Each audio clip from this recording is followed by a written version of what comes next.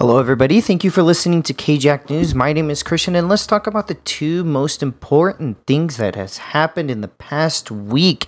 Today is going to be a big day, especially now that the Senate has actually passed the $1.9 trillion COVID relief pack. There were some amendments put into it, but this entire package does offer more money towards vaccines and employee benefit or unemployment benefits, as well as those $1,400 stimulus checks that everybody has been wondering about. Right now, it looks like it's going to be going back to the House of Representatives. It will be voted on there. If it gets passed from the House of Representatives with the amendments that were put into place by the Republican Party, then it will go over to President Biden's desk, and he will be the one to bring it out. Now, keep in mind, the vote for this was very razor thin. It was a simple majority as they asked for reconciliation inside of the Senate chamber, which means that they just needed a simple majority to go through it, and it was a 50-49 vote, a very, very, very tight margin. But it did get passed. Right now, we are just waiting to see what specifically happens when it does go to the House of Representatives again, see if they accept the amendments and vote to approve of it, and we will keep you specifically updated with that. But this was the one that everybody's been waiting for, to see if the Senate is going to pass this COVID relief bill and how quickly we can get it out. If it does go out quickly, then it looks like the benefits and everything like that might be out by mid-March. But for right now, we don't know specifically how quickly everything will go.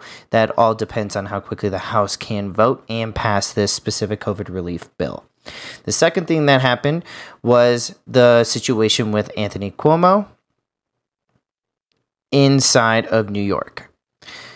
The main thing with Cuomo is that there were multiple different allegations and proven allegations of him sexually harassing, assaulting other people. There were multiple different reports that he was inappropriately touching, trying to go ahead and kiss the other constituents and stuff like that. And there's even picture evidence that does support a lot of these facts.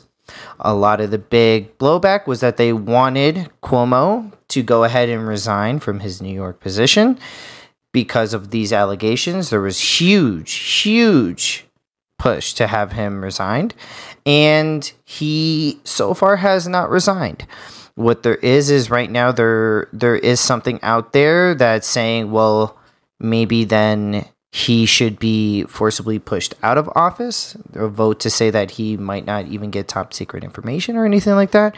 But for right now, it looks like Anthony Cuomo has put out a public apology about his previous actions, but it doesn't really look like there will be any big blowback in the meantime about any of this. It looks like it's starting in some way to blow over, but there are multiple different allegations. I'm not entirely sure if there will be anything put into court, but that is the major story with Anthony Cuomo right now. Right now, you are listening to KJAC News. Thank you all for listening, and we'll try to keep you updated, especially when it comes to the things with the COVID-19 relief bill and any other information that we have with big story event news. My name is Christian, and I will talk to you guys later.